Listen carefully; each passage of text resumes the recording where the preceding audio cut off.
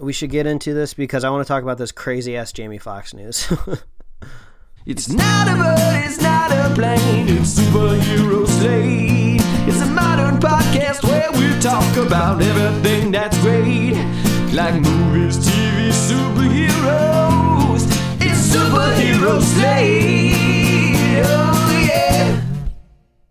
Hello everyone and welcome to Superhero Slate, the show where we run down the latest superhero entertainment news. We love TV, movies, and superheroes, so let's talk it all out. My name is Chris Dillard. And my name is Mike Royer. And this week, we're digging into that rumor bin for Spider-Man 3, Mike. Oh, it's deep. It's wide. Some things smell kind of weird. It's kind of like the Lost and Found back in when you were in grade school. Yeah. And it's just like, how long has this been here? But some stuff looks interesting. You're like, oh, I think this is Jeremy's jacket. I'm going to take it. This is that proverbial box of chocolates that Forrest Gump was telling us about. You never know what you're going to get in here. Some are rumors, some are truths. We're gonna pick and choose. I like the strawberry flavored ones, Mike. But that's just me. Ms. Marvel cast its Kamala Khan for the upcoming TV series. Woo! We thought that was going to be the biggest news this week. And you're wrong. Play as your favorite Marvel hero in Fortnite. I'm going to tell you who it is. I'm going to tell you who your favorite Marvel hero is. You don't get to choose. And more. All right. And more. Man, this has been a whirlwind week for just kind of news in the United States. So, I mean, I'm sure a lot of people's like Twitter fingers are tired from just trying to keep up with maybe some more of the more drastic, some might say important news in the world. But I saw some crazy stuff in my timeline this week, and that's going to be some of our news segments this week. I was like, what? Wait, really? Is this a rumor? No, this is real. No, people are tweeting it. The person has put it on Instagram. It's just wild, man. So we're going to talk about some crazy stuff here, I think in the middle of the show. Oh, yeah. I mean, I didn't want to sit on it too long, but then at the same time, I'm like, literally one bit of DC news, the rest is all Marvel, and this is it's not like we're specifically choosing out. There's just nothing to put in here for those. Hey, I mean, DC had their time to shine. They had their whole fandom, two fandoms, yeah, if you will. So they've had their weekends, and now it's time for Disney to step up and see what they can do. One thing that we know they can do is fire a bunch of people and give their executives their money back. So it's just a good reminder to remember that big corporations do not care about you. Nope. So it is up to us to extract as much value out of them as possible with giving them as little as they absolutely need. So give us the leaks. Yeah, so just leak the stuff, watch some fun stuff, buy a sane, normal amount of merchandise, and, don't dedicate your entire life to a company that just wants to sell you stuff, which sounds very ironic coming from two people who have been recording a podcast every single week for 5 years now, it seems we are starting our 6th year in January, which, oh man, I just realized it's October, and you know what today is? What is today, Chris? It's 10-4, good buddy. 10-4. I mean, I was only saying it because I thought maybe you were going to reveal some sort of special holiday or date. But today, 10-4, is my wedding anniversary. It is.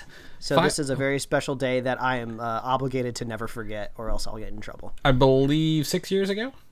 2014. Yes. I was just talking to my dad on the phone a few hours ago about how I'm just always bad at remembering names and dates. I don't know if there's just a smooth part of my brain that can't pick those things up. So I always have to do all this backwards math of just okay, everyone knows the year that they graduated high school because you went to pep rallies and you're forced to cheer your graduating class year in some sort of chant. So that's drilled into my lizard brain. So then I have to add years onto that graduation year to get what year did I go to college? When did I graduate? When did I meet my wife? Okay, when did I move out to LA? So I have to do all this math in my head. So Chris, all I'm trying to say is it takes me a little while to get to these important dates. And it's cool because after that, we did your wedding, and then that January after is when we started the show.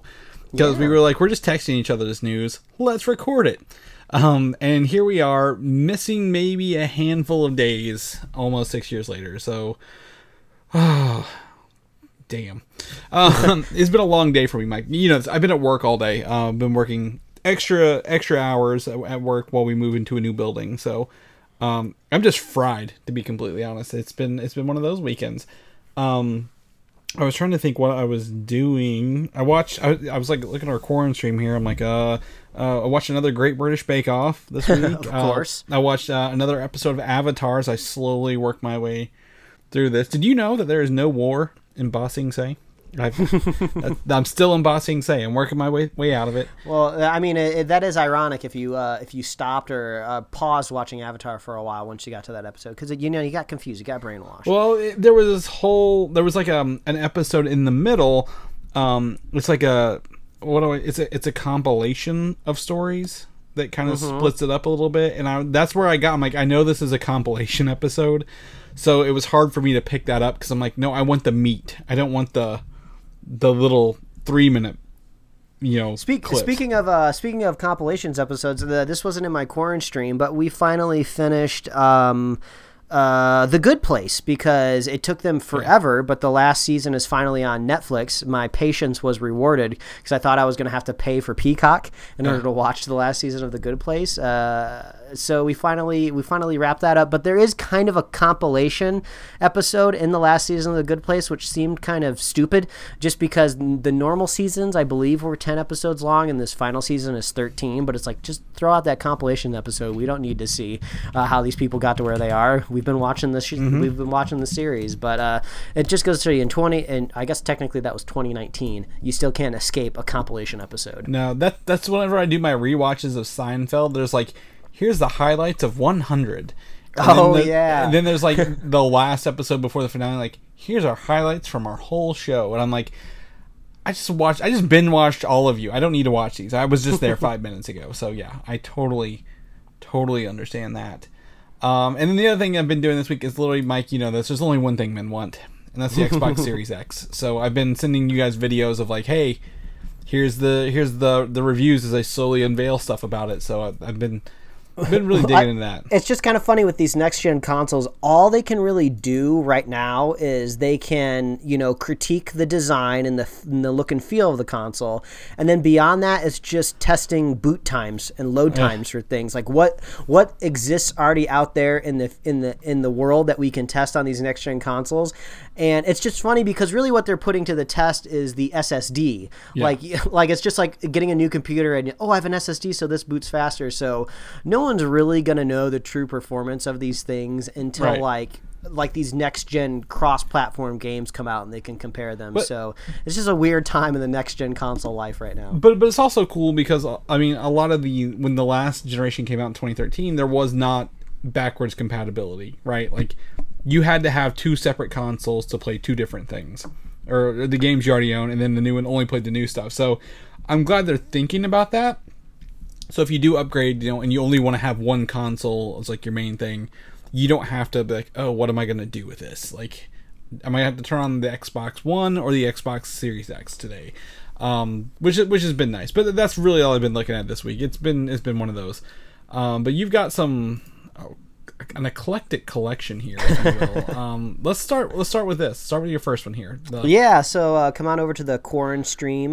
This is pandemic themed related and also wedding anniversary related, because as we kick off here is Father of the Bride Part 3-ish, as Netflix likes to call it. Chris, have you ever seen any of the Father of the Bride movies? A long time ago, yes. Yes, these are 90s movies starring Steve Martin, and it's just a fun, little, nice, sweet, kind of sometimes cheesy story about Steve Martin and his love and connection to his daughter. Let me guess, is he the father of the bride? Yes, in the first one, his only daughter is in her early 20s, and she's getting married, and he's trying to come to the terms with the fact that he's losing his daughter to another man. And then in the sequel, not only does his daughter get pregnant, which seems to be par for the course, but also his wife, Diane Keaton, gets pregnant as well. And it's so strange watching them because Steve Martin has perpetually had white hair for almost as long as I can remember him. So he's always kind of looked like he's been in his 50s.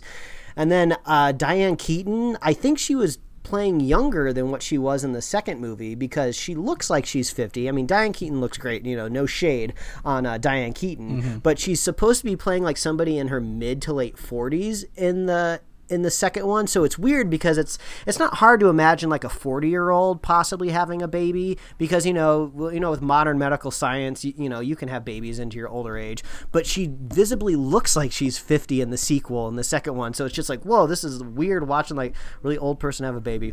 But anyway, Father of Bride Part 1 and 2, we watched those during our wedding anniversary weekend because we're just kind of looking for something fun, light, relationship-oriented, romantic. So you can watch Father of the Bride Part 1 and 2 if you want to get some of those vibes. But weirdly enough, very bizarre, this would never really pop up on our news for the podcast because, honestly, I can't even find any crossover Diane personally Keaton myself. Was it Superman's mom?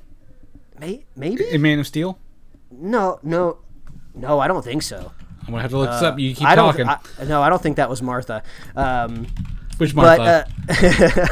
But anyway, so Father of the Bride Part 3, quotes, ish, was announced by Netflix like 2 weeks ago, it's supposed to be like a return to the Father of the Bride cinematic universe, which is kind of weird to say, where they brought back all of the actors to do a scripted 22-minute special for charity that was posted on Netflix's YouTube page, and they were all reprising their roles, but within a, the pandemic special is doing, within a Zoom call. So it was very odd seeing all of these characters come back within Zoom, because it's just like so unlike cinematic movie characters to be put in little Zoom boxes. Kind of makes a little bit more sense with a television show, with televisions that have been doing those specials, because, television likes to play with formats a little bit like that. So it's really weird to see that, but I love Steve Martin. I love his entire career, so it was great kind of seeing him back doing some scripted stuff on for free on YouTube. And I have a feeling this only came together because, if you don't remember, if you've never seen it before, the young son of the Father of the Bride, of Steve Martin, is played by Kieran Culkin, Macaulay Culkin's, I believe, younger brother, if I remember it. So he is in Scott Pilgrim versus the World as his roommate. So there we go. Yeah, we can do and this. I believe he's a couple years younger than his maybe more well-known brother.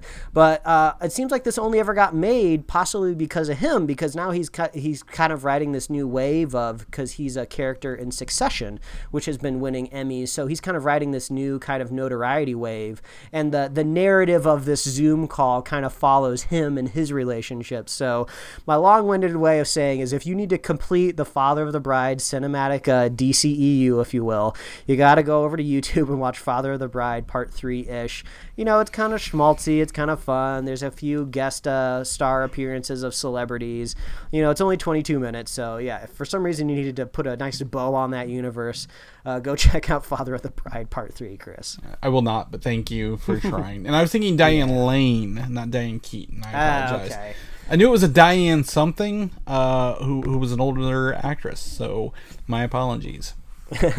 Well, so I'll sandwich this, because I have three things in the corn stream this week. So I'll sandwich this with something a little different, which is, if you're not familiar with the New Yorker, I'm sure you're familiar with the New Yorker comic strips. They're kind of usually the single panel comics, reminiscent, I would say, a little bit of Far Side. Usually they're a little bit more sophisticated.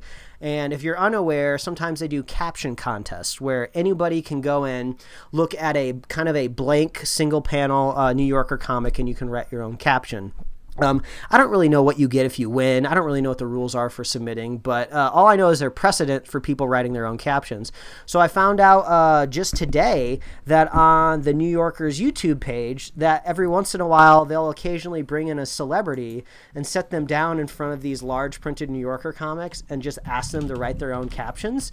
And it's pretty funny. I watched 3 of them today. One of them was Adam Scott, who we all know as Ben Wyatt from Parks and Rec. So it was kind of fun watching him work through a more of an analytical brain, trying to come up with captions in front of the camera for these comics.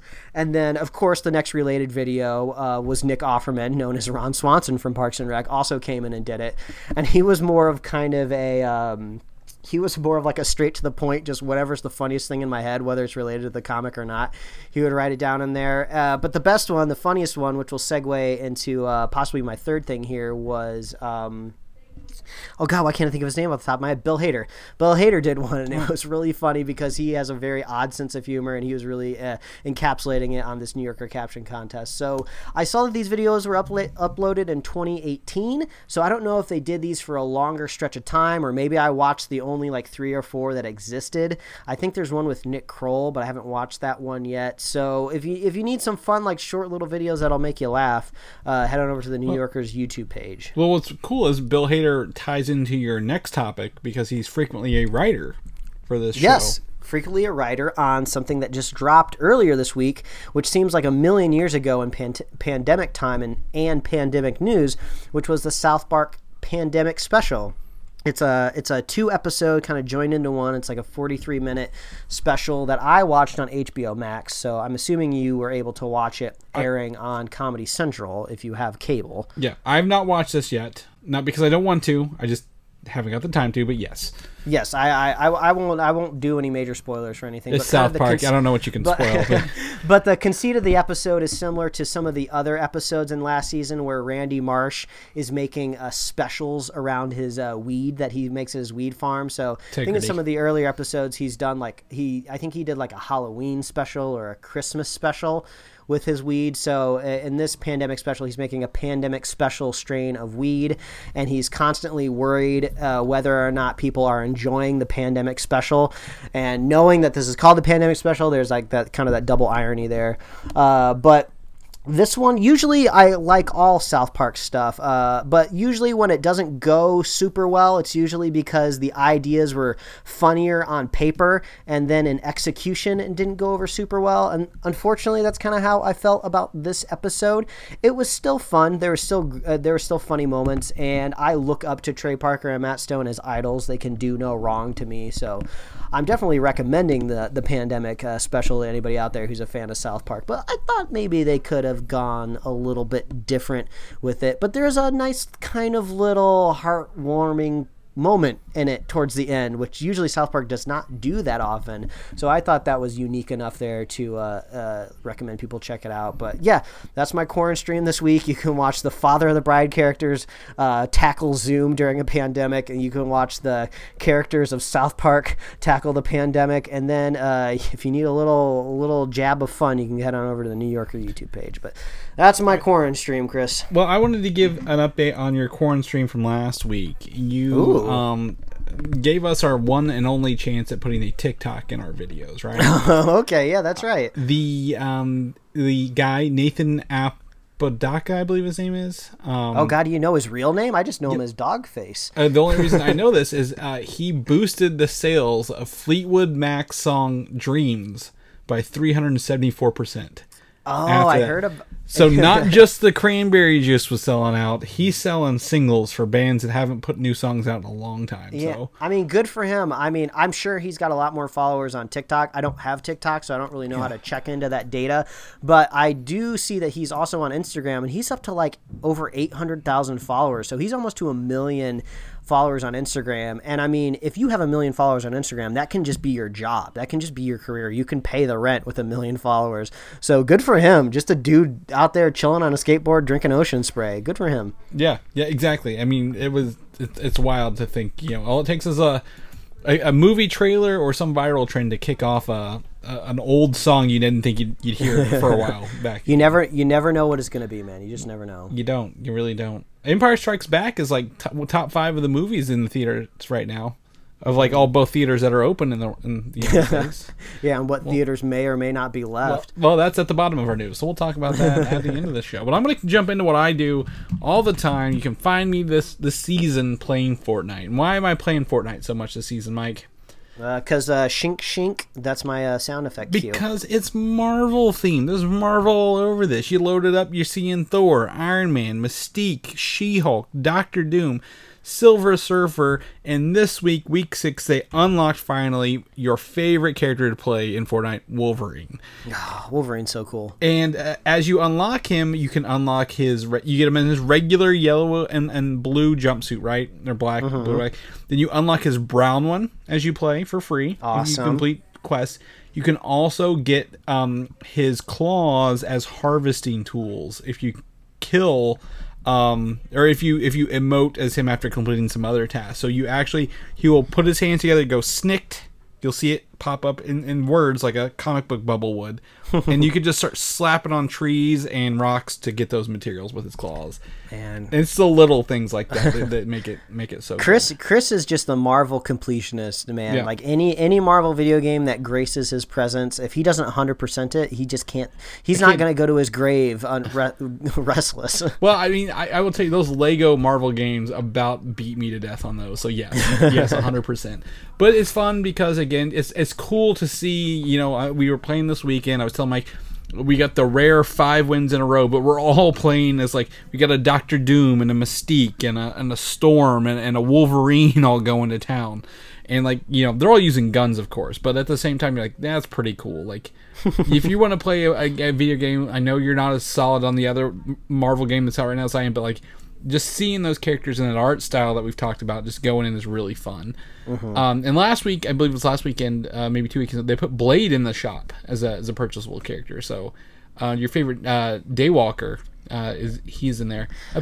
So I put some wings on him. He looked like Falcon. It was pretty. Yeah, it's pretty fun. This almost seems like a longer term strategy for Marvel, whereas like the Marvel Cinematic Universe really took off because everybody knew who these characters were thanks to things like comic books and cartoon shows. That's how they got the hooks in the people. So once they made the premium like Cinematic Universe idea, people were ready to lay down. But I bet a lot of kids growing up now probably aren't reading as many comic books, you know, because they want to see things move. Mm-hmm. They want digital stuff. So Marvel's like, yeah, we need our characters in front of young eyeballs, so they keep going to our movies. So I mean, I wouldn't be surprised that, you know, in 10, 15 years when kids who are playing Fortnite start making their own podcast when they're like old, when they're old people like us, and they're saying like, oh yeah, my first entry to the Marvel Cinematic Universe was Fortnite when I was playing as Wolverine. So it's just wild. It is wild to think. And they also had that crossover with Endgame, or not Endgame, Endgame, I think, last year with that, which was a really big hit. It might have been Infinity War. I think it was Infinity War with Thanos. Yeah, I don't know if they did a one with Endgame exactly. I think it said Endgame in it, but it was before the movie came out and it had nothing to do with actual Endgame. So, but that was pretty cool. So Marvel's really cool with lending their IPs over to these video games and being like, yeah, have some fun with it. So that's been enjoyable to play. Again, Battle Pass to get these characters, you have to. It's like what, I think maybe $8 now or something like that to jump in and. It's pretty easy. They give you a bunch of ways to earn experience and unlock these, so it's pretty fun. So if you're looking to do that. Marvel's 616. Do you know what we know? So this is coming from a Disney Plus show. Do you know where the title 616 comes from, Mike? That's the name of the mainline Marvel universe. It is the number of the universe. So they've determined that the universe designated 616 is the one where all the main stuff happens. 1610 is the Ultimate Universe. So on and so forth. So they've got this show called Marvel 616, and you're like, oh, is this going to be about the characters in the show? No. This series of 8 episodes debuting all at once on November 20th, Mike, Binge Model, gave us our first trailer, and it shows that they're going to really look into how these characters have, I guess, affected or have entrenched culture as a whole, including, again, the first episode is Japanese Spider-Man. So Japan had a Spider-Man live-action show in like the 70s and 80s. So like how these characters have grown beyond comic book characters into the real world, if you will. Yeah, I feel like I would describe this almost as like an 8-part docuseries where each part is focusing on like a different slice of the Marvel fandom. Because as I'm looking through the different episodes here, like I know that there's one about cosplay because they kind of showed that off in the trailer a little bit. Looks like one here is called Unboxed, so I'm sure that's all about like merch and collectibles and stuff like that. Amazing artisans. Hopefully, I think that is diving into the comic book artists because I think some of them popped up into the trailer. Maybe fan art even, drawing that stuff. The Marvel method is the way of writing the books. That's what they always call that, stuff like that, which is cool. But I also, the names attached to these, it looks like there's 2 Community alum directing these episodes and hosting them. Yeah, Gillian Jacobs on episode 2, and then Allison Brie on the last episode, Marvel Spotlight. Yeah, and she was, I believe Allison Brie was rumored for She-Hulk before. Yeah, that was pretty strongly rumored for a long time. Yeah, so it's cool that they still, they're able to come in and direct these. And comedian Paul Scheer is doing Lost and Found, which I don't know what that one's about, but I'm excited to watch these. Little docuseries. It does seem kind of weird because it seems like this was really supposed to be coming out during when these Marvel kind of MCU TV shows were supposed to be airing. Like there's an alternate reality right now where Black Widow has already been out. With these streaming series have already started to air. We're just on the heels of Eternals right now. I feel like this was really supposed to come out and supplement a lot of the fandom, and it's weird that it's kind of coming out all on its own right now. There's nothing really surrounding it, so it's just kind of like, this is all you get. You're kind of hoping that it would be more, but no, you got to wait a little bit longer until you get something that attaches to the MCU. Well, also we talked about WandaVision being November 27th rumored, right? So if this is the 20th and they're all at once, well, they're not going to space them out because they don't want to cannibalize the Marvel audience. Possibly. So I mean, not that would ever happen on a streaming service. You're not vying for time slots, if you will. But that's weird. Disney Plus has not historically dropped everything at once for a show. They've usually spaced them out. Which brings me to my next thing here. Did you know that Group Watch is available for all U.S. subscribers on Disney Plus? I only knew that because I watched an episode of The Simpsons today, and when I went there, they gave me that little Group Watch icon. So yeah, I knew. So that means you can invite people. You have to do it like on a mobile device or desk or computer. You can invite people, but you can watch it on like your other streaming services, which is pretty cool. So we can queue up and watch shows or movies together, or with your friends or family, and do it that way. Now the cool thing would be if they teamed up with Postmates or something, so you could get movie snacks delivered before you jump into all this. But that's something else. But one of the episodes, Higher, Further, Faster, is a reference to Captain Marvel, which I'm going to jump into my next topic. Miss Marvel, the upcoming Disney Plus TV show, has cast the character Kamala Khan with actress Iman Vellani, who has no previous work to date that I know of, but it looks like she's from Canada and wanted to go into filmmaking, is known for her as like a youthful film person. I felt much better about myself because when I saw this news, I was like, wait, who is this? I feel like I should know. Usually I'm on the pulse here. I would know these people.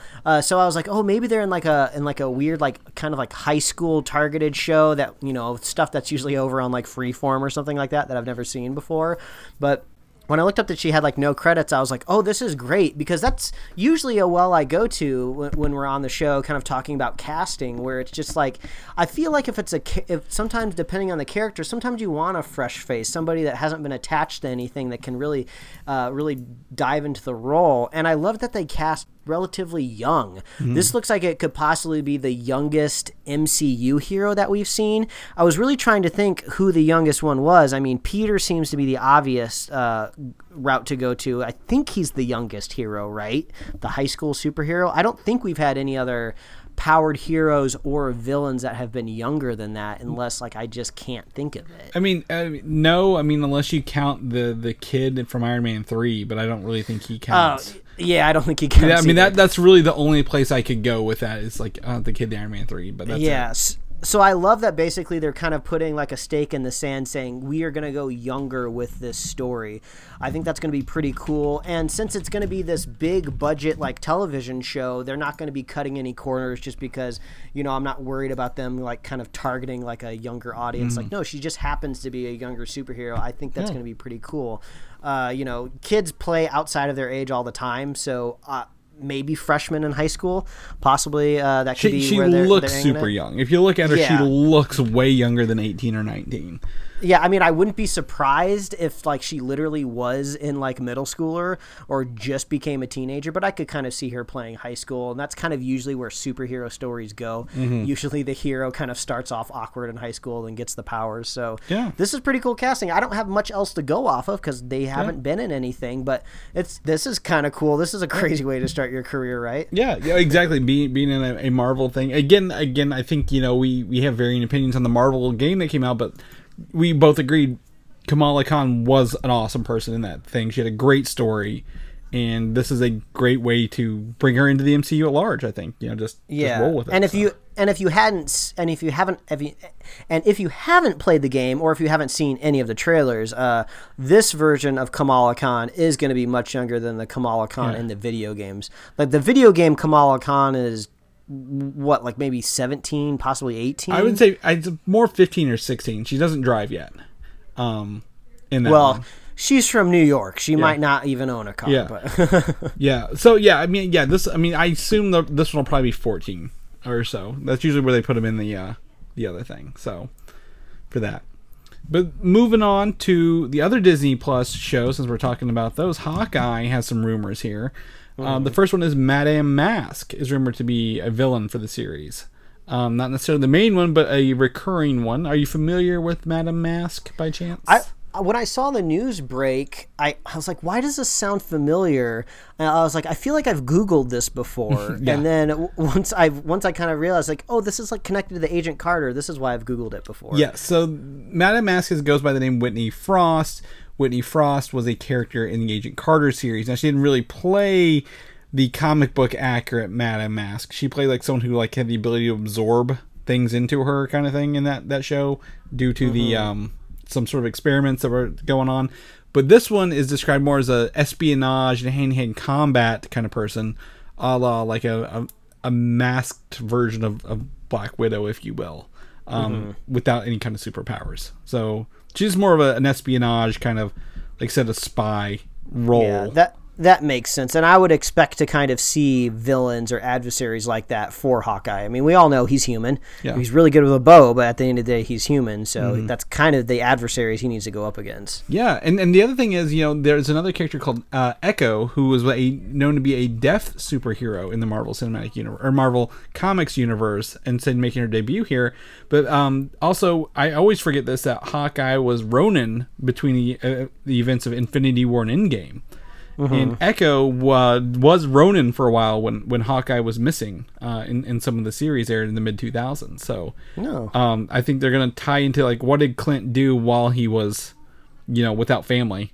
And what is that going to come back and haunt him post-resnapping, if you will? Yeah, I have a feeling we're going to get at least one or two flashback scenes of his angsty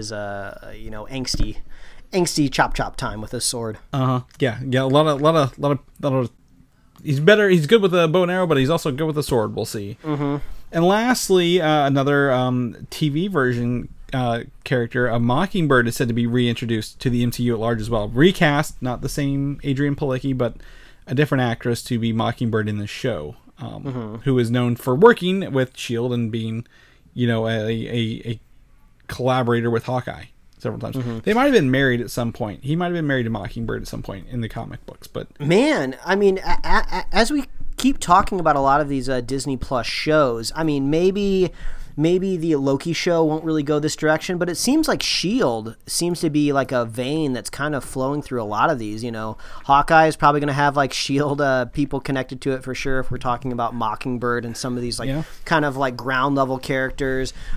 We watched the WandaVision trailer. We saw some sort of it looked like sword stuff. Yeah, it was some sort of a militarized armed up group monitoring the situation that was going on with her. A Falcon and the Winter Soldier, obviously. So this seems like a fun way to kind of flesh out S.H.I.E.L.D. maybe in a more serious way that maybe Agents of S.H.I.E.L.D. wasn't really able to do because they were really restricted on budget. Well, again, what happens when the world came back is S.H.I.E.L.D. kind of at large. We saw, again, Nick Fury and Maria Hill still operating pretty heavily in Spider-Man, right? Like cross countries, international stuff. So this is an opportunity for S.H.I.E.L.D. to come back, and Hawkeye was introduced as an agent of S.H.I.E.L.D. in the Thor movie, if you remember. So he's got some S.H.I.E.L.D. energy there. But Hawkeye is he started off as a big actor, and then kind of it looks like he's going to his own show here as he fades into the sunset. But I'm looking forward to the next set of big actors we're going to introduce to, and one of those is going to be the Eternals. I think the Eternals is going to introduce a lot of characters. How many House Stark members do they have in that movie? At least 2, right? Yeah, I mean, they got a whole crew over there for the Eternals.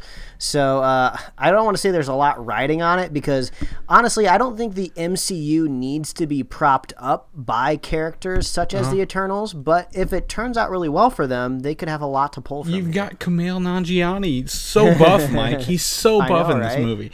He's still buff. The dude is still buff. Like they've already filmed this movie, and like he's still posting on Instagram his like one cheat meal a week, which is like 8 cakes.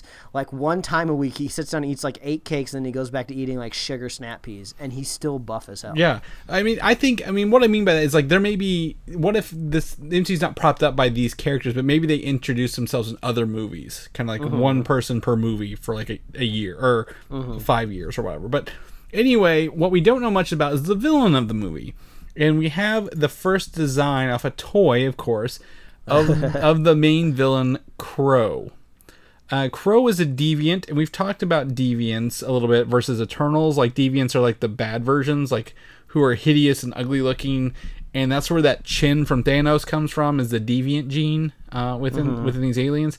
So our first look at Crow here is he looks kind of buggy and spacey and... tentacly, if you will, here in this toy form. Yeah, I mean, like, I don't really have a whole lot to go off of here because this is kind of like, it looks like an artistic rendering of a toy. This is the back of a toy, yeah. Yeah, because I can, like, see the seams of, like, where the joints would be on the toy, and obviously you have the weird dip in the hips. But also it almost kind of seems like a concept art, too, because it's not a photograph of a toy, right? It almost looks like somebody's, like, painting of a plastic figure. It is a toy, but the smoke effects are added in. So this is the back of the box. So this is actually the photo of the toy. Yeah, so I guess what's the threat?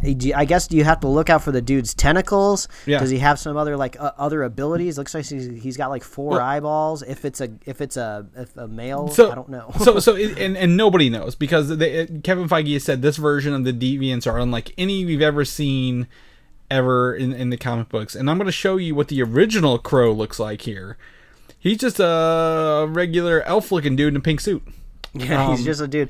Yeah, kind of when I saw this character, it's hard for me to imagine like this because usually Marvel characters, even when the Marvel villains are bad, they at least have conversations and communicate with other people. It's hard for me to imagine this dude like sitting down and like chatting with anybody. So I have a feeling there's some sort of morph happening here. There's some sort of transformation, and this is not the Crow that's going to be in the entire movie. Yeah, I think this might be maybe his quote unquote his final form.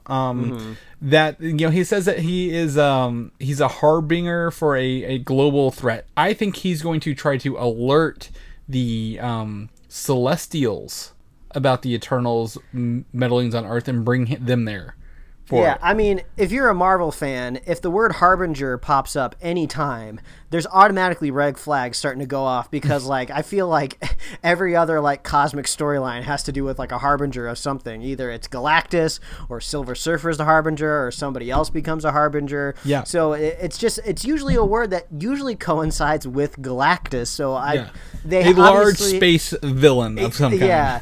They have not hinted to really anything Galactus related yet, and I'm really curious how they would even do that narratively on the big screen to begin with. But yeah, when I see the word Harbinger, Chris, my little spider sense starts to go. Yeah, I'm feeling it celestial since they have a large part in creating the deviants and creating the Eternals, and they've teased them in all the artwork so far, right? Like they've been on everything, so.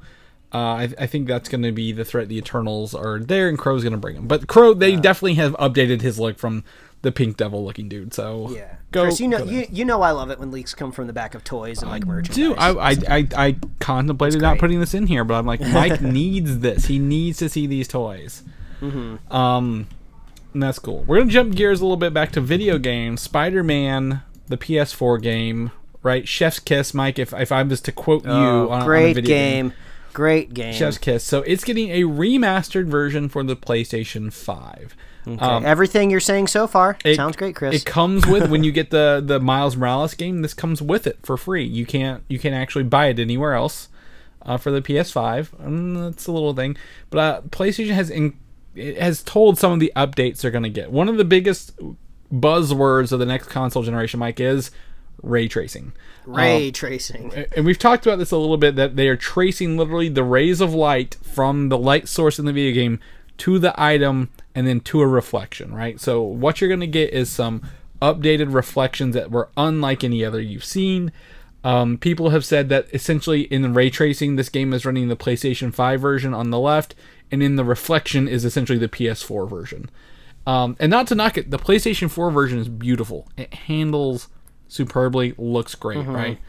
The other thing is, that they're also going to be doing a new Peter Parker model, which has caused a lot of This is it right here. Interesting conversations online. Yeah, many subtweets. I've seen people all over the map.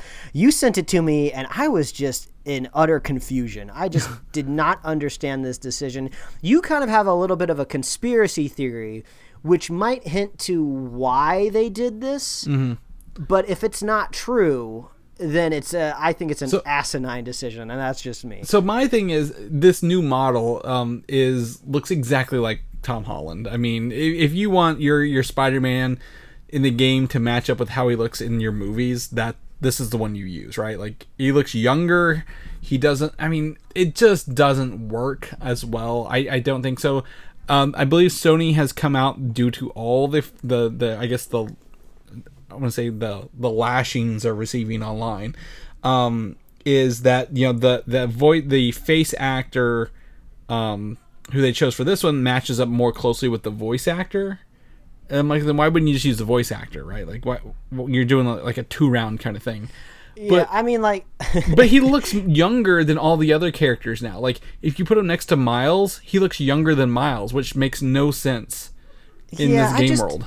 I just have, like, so many things to say about this, because first of all, to me, it wouldn't have been that big of a deal if they changed the face model between, like, the first game and the second game. There hasn't been a sequel announced yet. I know Miles Morales is kind of like a 1.5, and who knows, Peter Parker could possibly pop up in the Miles Morales video game. We're not really 100% sure. But if they would have changed the face model in, like, the second game, okay, that would have been fine. Yes. They kind of did a similar thing with Ellie in The Last of Us. Obviously she's been aged up a little bit, but they've made some tweaks to the face that I don't think are totally attributed to the character aging at all. So I'm okay with a character model possibly changing like that moving forward. But yeah, they really made him just look like a totally different person. So I almost feels like the head was swapped. Yeah. They're like, no, so it almost feels like an actor being recast in a movie, right? Which seems like a bizarre thing to do when you're in a video game and you're digitally creating your actors. It wasn't even a recast would be the next one. They redid the whole. This is what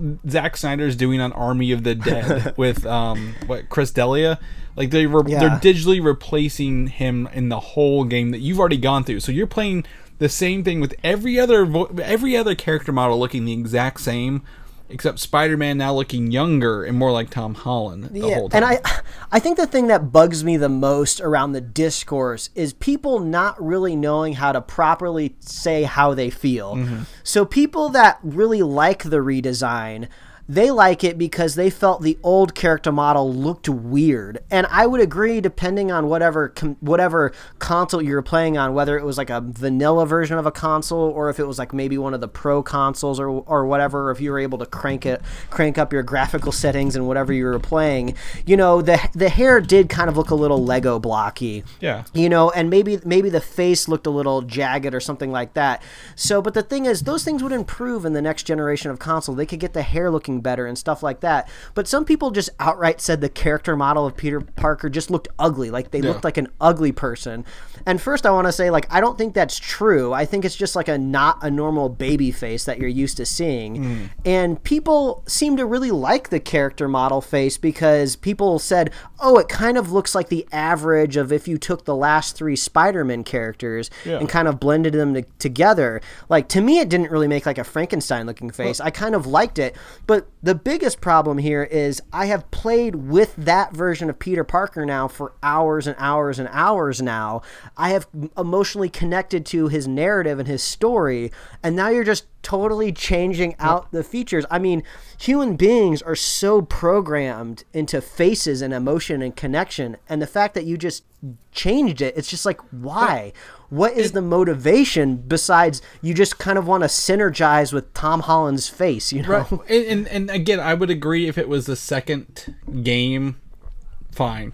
Whatever. It's new, take times past, whatever, you can get a new thing. But to do the same game but not change anything else is wild. Yeah. And I've seen people like, and there's a side to this, like, hey, I play the game for Spider-Man. You don't see him without his mask on for most of the game you're playing.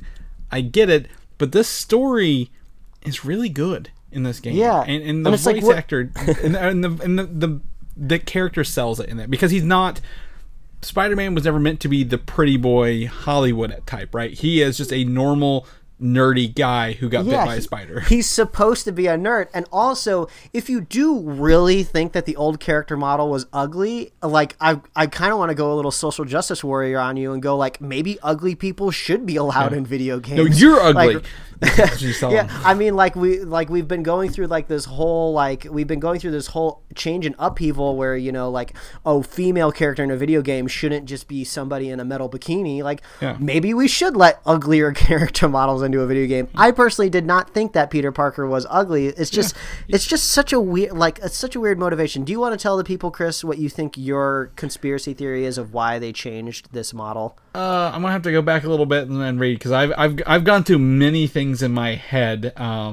Oh, well, I'll tell you what it was, because you sent it into our group chat. You said that possibly this could be the character model for Spider-Man in the Marvel Avengers game. Yes, so we notoriously have heard in the Spider-Man game, the Avengers went to the West Coast, right? Mm-hmm. That's why the tower is there. We know Spider-Man is coming into the Avengers game. We don't know what he looks like and who he is. But if they wanted to be like, you know, look, this is PlayStation only, we are coming out with more Spider-Man stuff, we want to synergize off of it, this is the character we used for that game, and we know we're going to be making this in Spider-Man 2 with this already, so let's go ahead and ease them into it with this free remaster. And boy, has this backfired. So I still don't like that idea, but at least it's motivated by something, right? You know, there's a reason to it. I just do not understand the reason of just like, let's make him look like 5 years younger and like Tom Holland. Yeah. He's a grown ass adult man living in New York City, dealing with love life problems, like saving people. You know, he's an old enough hero to where he's being a mentor to Miles Morales, and like now he just looks like a baby. They really took a step back. And I will tell you, there's one last thing on this before I go to the next point in this. Is there are people who are like threatening the developers? That's too far. Like, you don't need to threaten the developers over a game changing, like a game. Person, and that is the stupidest thing. And I hate it when that happens, because that undermines the rightful criticism of the choice. Yeah. Because I actually saw the tweet of like who's ever in charge of the Spider-Man game saying like, "Oh, wow, I guess I'm getting death threats now for changing the character model of a video game." Like, okay, maybe you nerds are like, they didn't say that, but the tone was just like, you nerds have gone too far. You're a little bit too worried about your comic book character, is what it felt like. But it's just like, no, I have valid criticisms. I'm not the one that gave you a death threat, though. That should not be happening at all. We can like it without personally attacking people. Yeah. I mean, that's my entire ethos of like the last two Star Wars movies. It's just like, I can not like them, but then also not threaten to kill any of the actors and like be adults, people. Yeah, really. Like, you know, obviously there are business decisions behind everything that we don't know, and these are business decisions. And at the end of the day, does it affect us playing more Spider-Man, Mike? No. No, we're gonna play the next. We're gonna play the next couple Spider-Man because they're so much fun. Yeah. But, speaking of business decisions, Chris. Yes. Well, I was gonna tell you, you get 3 new suits in this remastered version.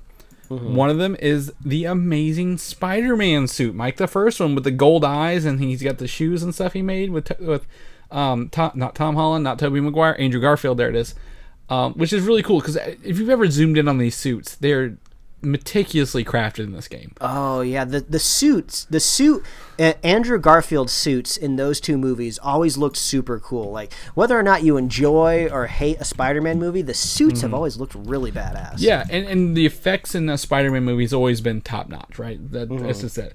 So this is the Amazing Spider-Man 2 suit, one of the 3 being people were really wanting it, but they were like, okay, well, here it is in the remastered version. You get it. Great. Well, Guess what else is coming back from the Amazing Spider-Man series, Mike? Jamie Foxx. So we're switching gears here. Spider-Man 3 in the MCU. They have recast Jamie Foxx as Electro in the upcoming Spider-Man 3 movie. Oh my gosh, this is wild. This is so weird, Chris. This is the meat of our show here. And I know we're 50 something minutes into it, but I'm going to tell you right now, first and foremost, despite the groans of 300,000 nerds when this was announced, Jamie Foxx has gone himself out and said, "I will not be the blue Electro from Amazing Spider-Man 2." It's just so weird. Like, I want to say it's unprecedented, but we have J.K. Simmons coming back as J. Jonah Jameson. But I feel like you get one of those, right? You don't get to go back to the well of the Spider-Man well, because, like, J. Jonah Jameson, he's almost like, he's like the exception, not the rule, right? He was such a good interpretation of that character. It seems bizarre to go a different direction. So if you can get him back, and he's a side character, right? Yeah. He's never really an integral part of the narrative. So he can just kind of come back and we can suspend the disbelief. We don't have to worry about multiverses and all these other excuses why somebody could be back as the same character. It's fine, J.K. Simmons can come back and we'll love it. But Jamie Foxx, I mean, he is a very accomplished actor. I would never doubt his acting ability. Man, him as... him in Django Unchained is great. He was great as Ray. He's won all these awards, so I'm not doubting his acting ability. But the choices that were made for Electro in that Mark Webb Spider-Man movie, it's just like, what about that performance made you want to particularly bring him back? It makes me think that maybe that was motivated by somebody else within the production, and they told him. It's just so weird, right? For him to come back as the same character again. So Amazing Spider-Man 1 was okay. I get it. It's a Spider-Man story. Again, we get an origin of Spider-Man. Thank God we haven't got one since. And the Lizard was cool, and it was the first thing. But Amazing Spider-Man 2 was trying to be the entire MCU for a Spider-Man movie, right? Like, we're setting up all these other things. Here's the Green Goblin, and here's Electro, and really push the ultimate version of Electro as like in this. But like, it failed. It failed horribly. It fell flat on its face, and I knew it within 10 minutes of walking in that movie. I'm like, this is not going to work. Again, I don't think it's any of the actors' fault. We get, how always want to say it? It's Andrew Garfield, Emma Stone, Jamie Foxx, the guy from Valerian, that guy, who played Harry Osborn. I think they're all great actors, right? Like, they just were given a buffet to feed upon and deliver to everyone, but it just did not work. What is cool about this is this tweet that we have linked in our thing, or this Instagram post from Jamie Foxx, has been deleted. Just to let you know this. This is a screenshot from it, confirmed by tons of websites. So what is interesting about this is that he can come back as Max Dillon, right? In the Marvel Cinematic Universe of the same character, but because things have played out differently, maybe he's not there. He doesn't become Electro the same way, or become that weird version of like the loser janitor, if you will, kind of version that we got. It's weird. I almost feel like there's some sort of contractual obligation, right? This is what happens with a lot of actors. They sign on to these multi-picture deals at certain studios because they want to be in the Jamie Foxx business. It makes me think that, like, oh man, we still have you on this contract. We obviously want to give you more money to be in stuff. Hey, we got another Spider-Man movie coming up. I know it didn't go super well the first time around, but you know what? Yeah, go ahead and come back. The contract can be expedited. All the lawyers already know each other. This will go really, really well. Just sign on the dotted line and you can be Electro again. I have no doubt that they'll redo the origin, because I don't think they want to mess themselves up, connect themselves to a random like 2-movie universe of Spider-Man. Exactly what you're saying, Mike. Go ahead. Sorry. but the picture he shared was a little strange because I always say, like, actors never know anything about the project that they're in, right? Like they basically read the script when they get it, they work on their lines, connect to their character, and they move on to the next project. So I doubt Jamie Foxx knows a whole lot about the difference between Spider-Verse, the animated movies, and the MCU. But the picture that he shared and was deleted seems to hint at a Jamie Foxx possibly being in a Spider-Verse movie, right? So here's what I'm going to tell you. I disagree. I think Jamie Foxx is very in tune with the superhero community. He just had that Netflix movie that kind of, right, about the superpowers. I think there's also a movie coming out. I don't know if it's him or not, or if it was one of his production companies. It's like only black people in the world have superpowers. As well, so like I think he's very in tune with this culture, right? He's down to it. So I don't think he doesn't know what he's saying, and he deleted it. Here's the thing: there is no confirmation or denial of a multiverse yet at this point in this film, right? Because it is supposed to come out next Christmas, which is before Doctor Strange, which mentions the first actual multiverse, right? So his picture does paint a different story for us. It has 3 Spider-Man in it, and kind of the art style of the Spider-Verse, right? But if you look at the back of their suits, these are literally the 3 movie Spider-Man right there, like in their outfits. And I know the artwork is him in the blue version in the sky, but it's kind of, it looks like some quick fan art, if you will. So if it's fan art, great. If not, I mean, what is going on here?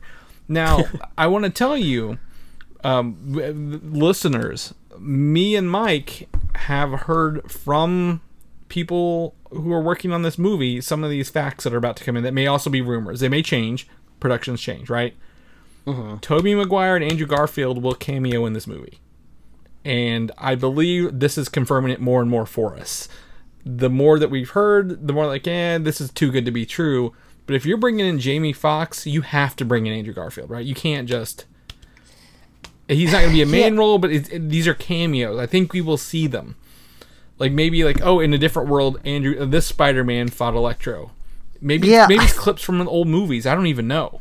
Yeah, I don't know. I feel like there's things that I want to happen and things that might actually happen. First of all, I really don't want Spider-Man jumping the gun on multiverses, right? You know, I want Doctor Strange to set the tone because that's Papa Feige. Right. He's the one that's dictating what the multiverse is going to be. I don't want Sony doing that. But Marvel's writing. Marvel's in control of this movie. Don't worry about Sony messing this up. I think they pulled a Joker gun on us last year, right? They were like, this is... Mysterio, he's from a different multiverse world.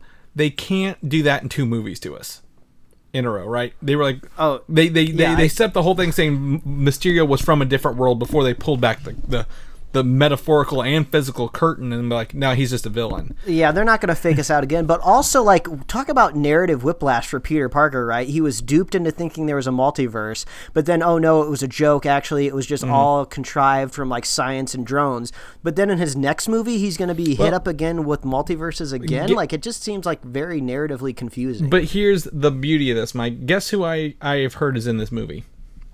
What's the rumor out there? Doctor Strange and Wong both showing up in this movie, Mike. This is just it's very wild just because, like, what is happening? That's basically all I want to know. You know, back when we first talked about this off mic, like a few weeks ago, when we were hearing a lot of these rumors, I kind of figured the Spider-Man cameos would be like Stan Lee cameos, right? Like one of them would be a pizza boy, one of them would be like a parking lot attendant or something like that. And they would just be, you know, making references to the audience, like, oh yeah, we get it. There's been other Spider-Man, and here are the actors that played them. But bringing them into the movie, like going like full Spider-Verse, like, it just seems like, I don't know, it seems like Sony's like putting the cart before the horse. Like you really pulled it off in an animated universe. Like, maybe just try to concentrate on a fun, straightforward narrative for Spider-Man before you throw him into a multiverse. I don't know, but I feel like I would be very at ease if I knew this was all at the doings of, like, Feige. They're really pulling out this multiverse. I don't know. But it is. I mean, it is. This is still under the Marvel Cinematic Universe brand, and he has to sign off and everything. I think he's doing this. I think he's doing this. Again, I'm going to just go ahead and skip down my notes here. Last year, in an interview, Kevin Feige said Spider-Man is, quote, the only hero with the superpower to cross cinematic universes. So as Sony continues to develop their own Spideyverse outside of this, the Morbius and Venom, you never know what surprises the future might hold. Now, I think this was a little tease that Feige is crossing universes over, and they have Sony, whatever deal they've made with Sony, it's like, if we want to use your old characters, right, can we bring them in? Sam Raimi is directing Doctor Strange, right?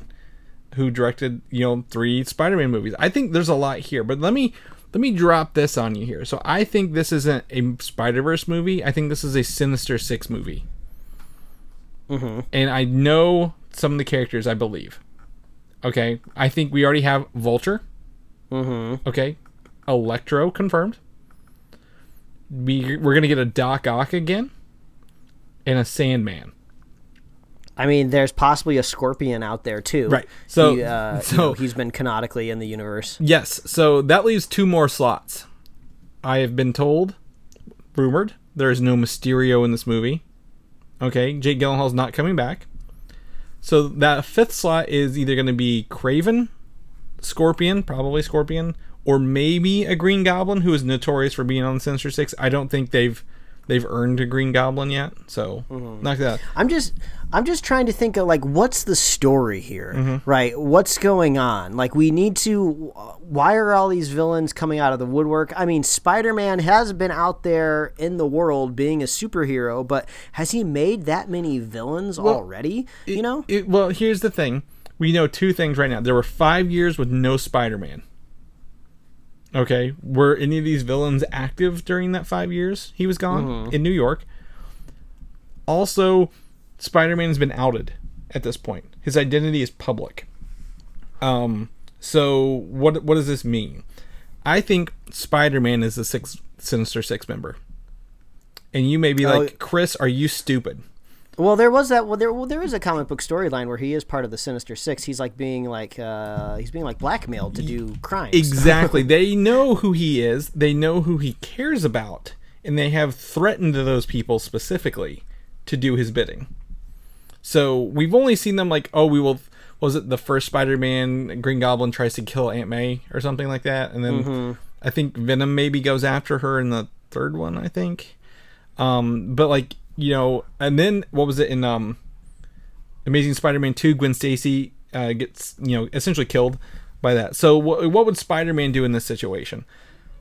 Well, he would probably join them to do some bidding because the people already think he's evil and doing bad. But then maybe he gets some help from other people. It's just really crazy because it seems like 2 movies are being pitched right now. I'm not saying it's to a fault of your own, but it's just like it seems like we're pitching a Sinister Six movie, but then also pitching like a multiverse extra Spider-Man movie. But if I try to do the logistics in my head, I guess if one Spider-Man is trying to fight 5 to 6 different villains, he might need other Spider-Men to back him up.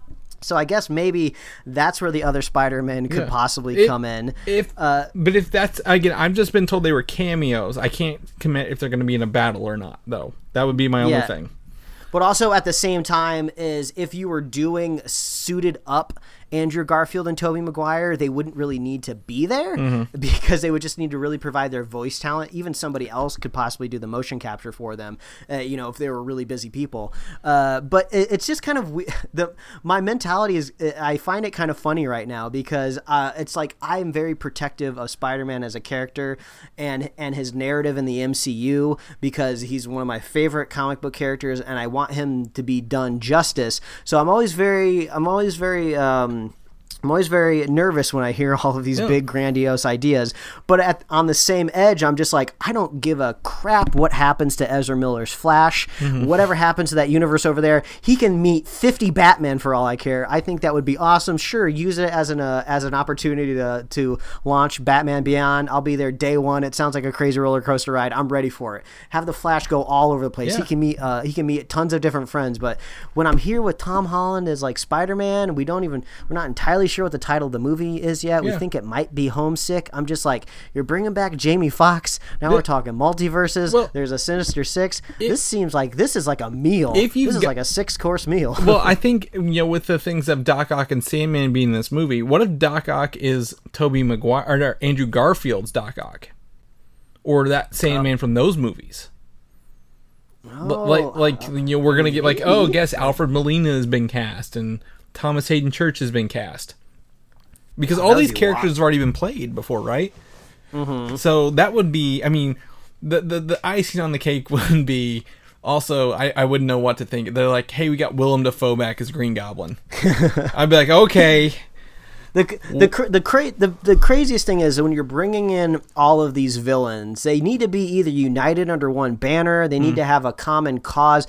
There just needs to be a reason for 6 villains to get together. They all hate Spider-Man. But and that's usually what it is in the comic books. But like that Spider-Man that's been around for decades and decades in comic books, like thousands of stories, is just like, this is Tom Holland. He just got back from his like high school trip in Venice. Like he barely knows what he's doing, right? And all of a sudden he's made all of these villains. So like, if anybody can make it work, it is Feige and his master whiteboard that I believe exists. Right. And I think the thing is, if it is truly a multiverse, which it may not be, he may just have shared fan art, right? Like there's no confirmation or denial of a multiverse in this movie, a Spider-Verse, if you will. But if they pull all of these villains out, guess what?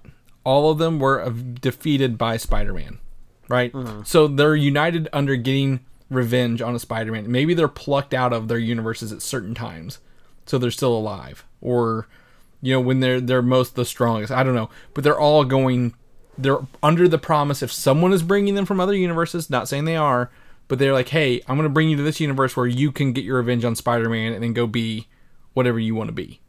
So, because guess what, we don't have Iron Man or Captain America anymore. They're gone.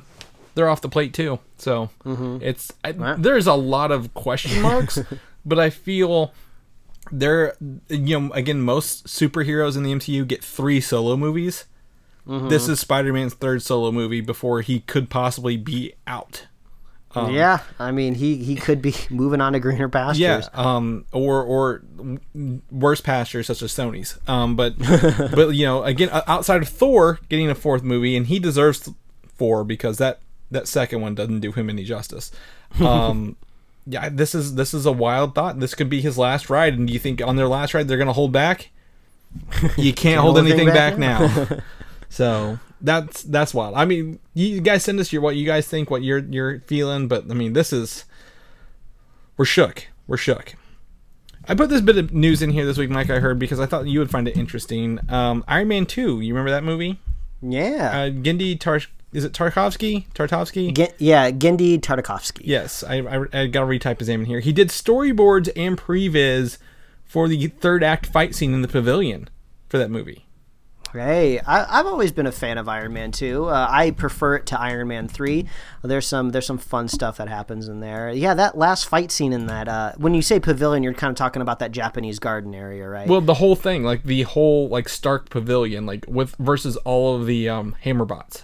Oh, yeah, I mean, if anybody can pull it off, he could. I mean, Gendy's been doing like giant crowd scenes for a long time. There's this awesome like narrative video essay of just somebody breaking down the fight scene of the 2D Clone Wars that he worked on, where it's Mace Windu fighting just like a horde of robots, of just breaking down the scene and shot choices of like showing the impact of him ripping the bolts out of these robots and slinging them in other these robots. So I mean, if anybody can pull off action, it's Genndy. Yeah, and he wasn't negative. He's like, working in animation versus working in live action, whole different thing. Because once you film it, pre-visit, give it to the directors, they film it, edit it, editors look at it. It's a whole different thing several times before the final ones come out. But like at the same time, I mean, I didn't know that he did that.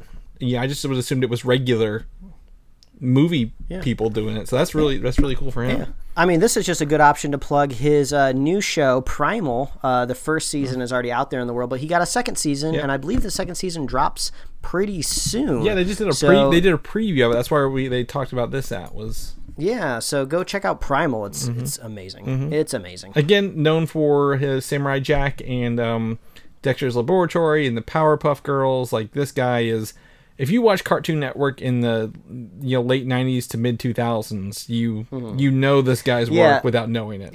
Yeah, I don't believe the Powerpuff Girls is his show, but I wouldn't be surprised if he did work on it, Yeah, it says he's a producer. Oh, yeah, I mean, that makes sense. Yeah, he could have been a writer, too, on some of those things. But, I mean, yeah. But, yeah, I know it's not his show factually, but yeah, the animation's a small industry, and I wouldn't be surprised if he worked on it for a time. It says the Powerpuff TV series developed by him and writer of one episode, which is the Helter Skelter and Power Lunch 2001. He's the creator of the show. Great. Yeah, because I think they asked him what did he think of the new live action version they're working on. He was like, whatever. I don't care. That was 20 years ago for Cartoon Network. I've moved on to other things. Yeah. Speaking of Disney stuff, though, D23 has canceled itself next year and has moved itself to 2022 in September 9th through the 11th at the Anaheim Convention Center. So not far from you, Mike. You can go. It's coming back. We want more D23. It's kind of like our Marvel-only Comic-Con, if you will, because I'm sure we'll get Marvel announcements there. Star Wars announcements, I think, is something that we're definitely looking forward to. I mean, exactly. I mean, well, here's the thing with that. Again, D23, the centennial for Disney is 2023. That's where the 23 comes from. Is 1923. So they're in D23 is historically every 2 years. So they're like gonna just miss it. Like, why did they not just push it back 2 years or say, hey, we'll have 2 in a row or something like that? I don't know. But Star Wars Celebration is also that same year, 2020 or 2022, I guess, next year at the Anaheim Convention Center from August 18th to 21st. So if you're in the, I guess, LA area, is it Anaheim? How close is that to you, I guess? Yeah, it's outskirts of LA. If you live in the LA, it's just a drive. I mean, it seems like the goalpost keeps getting pushed, right? We were kind of all hoping January things would get back to normal, and now I'm starting to hear, maybe not even summer next year. So honestly, there's a chance that the biggest comic book convention in the world, Comic-Con San Diego, might not happen even again next year, or if it is, at a much more pared down point to where you wouldn't really get any of the big names there anyway. So so it might be till 2022 till we get another big announcement day. Yeah, and I believe LA Comic-Con is still going on this year, they said. Is that right? They're even people are saying like Wonder Woman's still going to be a thing, but we'll talk about some more movie theater stuff here in a minute, but I think everything's TBD for 2020. If people say it's going to happen or not, it's just a matter of time until it gets canceled. It was this week. LA says they're still doing it. LA Comic-Con in December of this year. They're still going to do it. I doubt we it. will see how that goes. I honestly doubt it. Yeah, we'll see. Have fun with that. Justice League, the Snyder Cut. We talked last week about how they said actors were coming back to do extra filming work, and Henry Cavill's like, no, I'm not. So, well, maybe he just wasn't invited to the party. Well, he was specifically on the list. So, how true is the Hollywood Reporter report? What are they using? New information? Are they using old information? I could not tell you.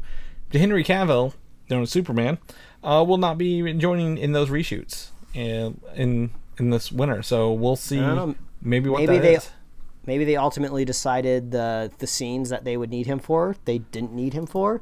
I don't know. The day after saying they needed him. I think there's something here. So the people still under contract that we know of with Warner Brothers is Ben Affleck because he's going to be in The Flash, and Gal Gadot because she's Wonder Woman. So maybe they're filming stuff, and they just assumed Henry Cavill was showing up.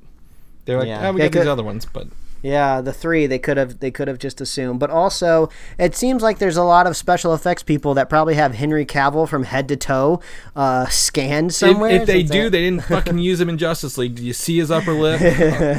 Well, they didn't scan the face. They always assumed that they could get the face in any day they needed. They need to film in just I don't care if it's just his head up. Like, send a good picture of him, man. They need to fix that. I know they're not going to use any of that footage, but man, that's rough looking. So woo-wee. Yeah. Anyway, lastly, Regal Cinemas says they're closing down through at least 2021, or possibly. This keeps going back and forth. I believe there's a cinema. They're owned by another cinema chain. Is that right? It's like a larger group that operates a lot of theaters across the pond over in Europe, I believe. And I think the news report says that those are also shutting down as well. Yeah, the ones in the UK definitely. It's the ones over here that affect a lot more people. They said. I'm trying to figure out. I want to say it's not Cinemark. It's something like Cine something though.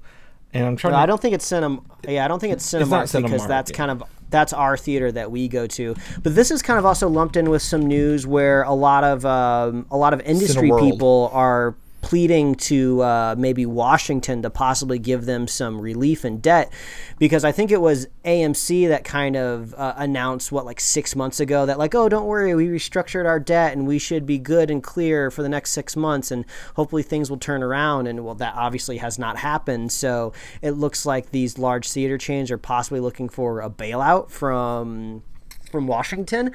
And I'm sure there'll be a lot of critics on both sides of whether they deserve the money or not, but at the same time it's just like usually Hollywood is pretty influential throughout the world. It's almost kind of like a commodity that you can't really attach a physical value to, right? But I mean, like if you're worried about being a country that is on the world stage that kind of has values that might get exported all around the globe, usually you do that with like entertainment in films and TV.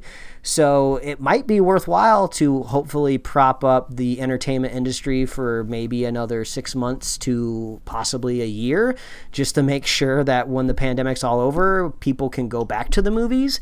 Because I mean, I don't want to get super political here, but I would think a movie that's made and written and created in the United States might stand for better values than possibly a Chinese film that kind of is from a communistic country.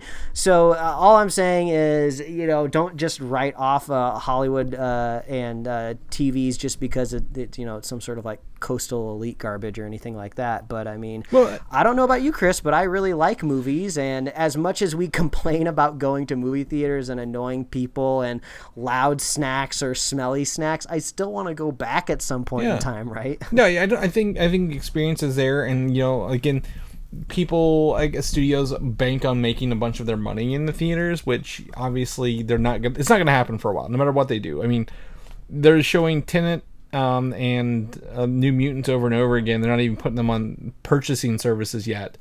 And none of them are nothing's turning a profit. They delayed James Bond again. No Time to Die now has plenty of time to die. And then that's fine. That's their choice. That's till April of next year. Again, all the Marvel movies moved. I don't think we're going to see anything for the next 3 months. And we've talked about that before. But what do you do? Like, I mean, someone's either got to put these out so they start making money, or the theaters need to be there when they do come back, or no one's making money. One of the two. Yeah. It makes you wonder, is Wonder Woman actually gonna premiere this year? I mean, they've seemed to really dug their feet into it, but I feel like if James Bond is moving, and Dune, I don't think has an official release date yet. It's still December. Well, I know it does, but if you go back and watch the trailer that came out like 2 weeks ago, they explicitly did not put a date within that video file. It's not anywhere on the screen. Obviously, they can go back and they can edit the YouTube description if they need to. So it's just like nobody's really committing, and no one would be surprised if Wonder Woman moved out of 2020. So we just gotta sit here and wait. Yeah. I don't know. And if any, I think industry does need a bail. It's not just Hollywood, California people, Atlanta people working it. I mean, Texas, Chicago, New York. Like they film everywhere, right? Like there are places that need this, and people who need, who can use that, and it would be better later. London does a lot of post production. There's tons of production that happens up in Canada. I mean, it just permeates through a lot of stuff, and we can all admit we love entertainment. Everybody owns a TV, whether they say they do or not. We all watch TV. We all watch movies. It's like a part of our culture. It's a part of like modern humanity. So I don't want to see the concept of movies or movie theaters die. Maybe they'll slightly change when they come back to try to remain more profitable, but man, just hold in there, people. Yeah. But this is almost like the total antithesis to what I said at the top of the show, where you shouldn't feel bad for giant mega corporations. Right. So I wouldn't be sad if AMC stopped being a business, but hopefully another business will crop up in those theaters, and I can still keep going to the movies. Right. Or at least they figure out how to make this online stuff work for everybody sooner than later in the interim. Yeah. Because just let me rent Tenet and New Mutants in my own home. I'm not going to be able to go anywhere and watch it. I mean, we're just waiting to do a spoiler cast for New Mutants, but we can't watch it. No one else can really watch it, so what's the point? Yeah, I know. I would pay $30 to watch it. I'm not gonna lie. I pay $30 for my house to watch that movie. So yeah, the wallet's open. Just let me give you my money. Yeah, please let us. Before I forget, actually, I've been reading the book Dune at night before bed. Hey, have you ever read Dune? Look at you preparing. No, I have not. Oh my gosh, this is like, imagine Game of Thrones meets Lord of the Rings in space. You want that spice? All I know is that there's spice involved. Yeah, spice, and he who controls the spice controls the universe. I hadn't even got to the spice part yet. I'll tell you that right now. I'm like 200 pages in this 900-page book, and there's no they mention the spice, but there's nothing to do with the spice. I don't know if it's pumpkin spice, is it oregano, cinnamon? Hell, I couldn't tell you. Chris, I mean, like you said, Chris, it's October now. Pumpkin spice is everywhere. I wouldn't be surprised if it made it in your book. That is a 10-4. Good buddy. I can only make that joke today, so I'm trying to milk it for as much as I can. Oh, okay. So, all right. Well, that's our news for this week, Mike. We have made it. We have gotten through. The rumor bin has been dumped over. I've got to go pick it up, put it back together, clean up the smell. There's a lot of smartphone charging cables in there. Yeah. That's mainly what Lost and Found is nowadays. They're all frayed too. Nobody wants them. They're the bad ones. So, people know what you're up to, what you're doing, where they can find you at. Oh, that's super easy. Just follow me at Mike Royer Design on Instagram and Twitter, and you can read my webcomics at pickledcomics.com. Chris, if people want to catch up with you, where can they find you? You can find me on Instagram, Valdan87, or Twitter, Valdan, Valdan.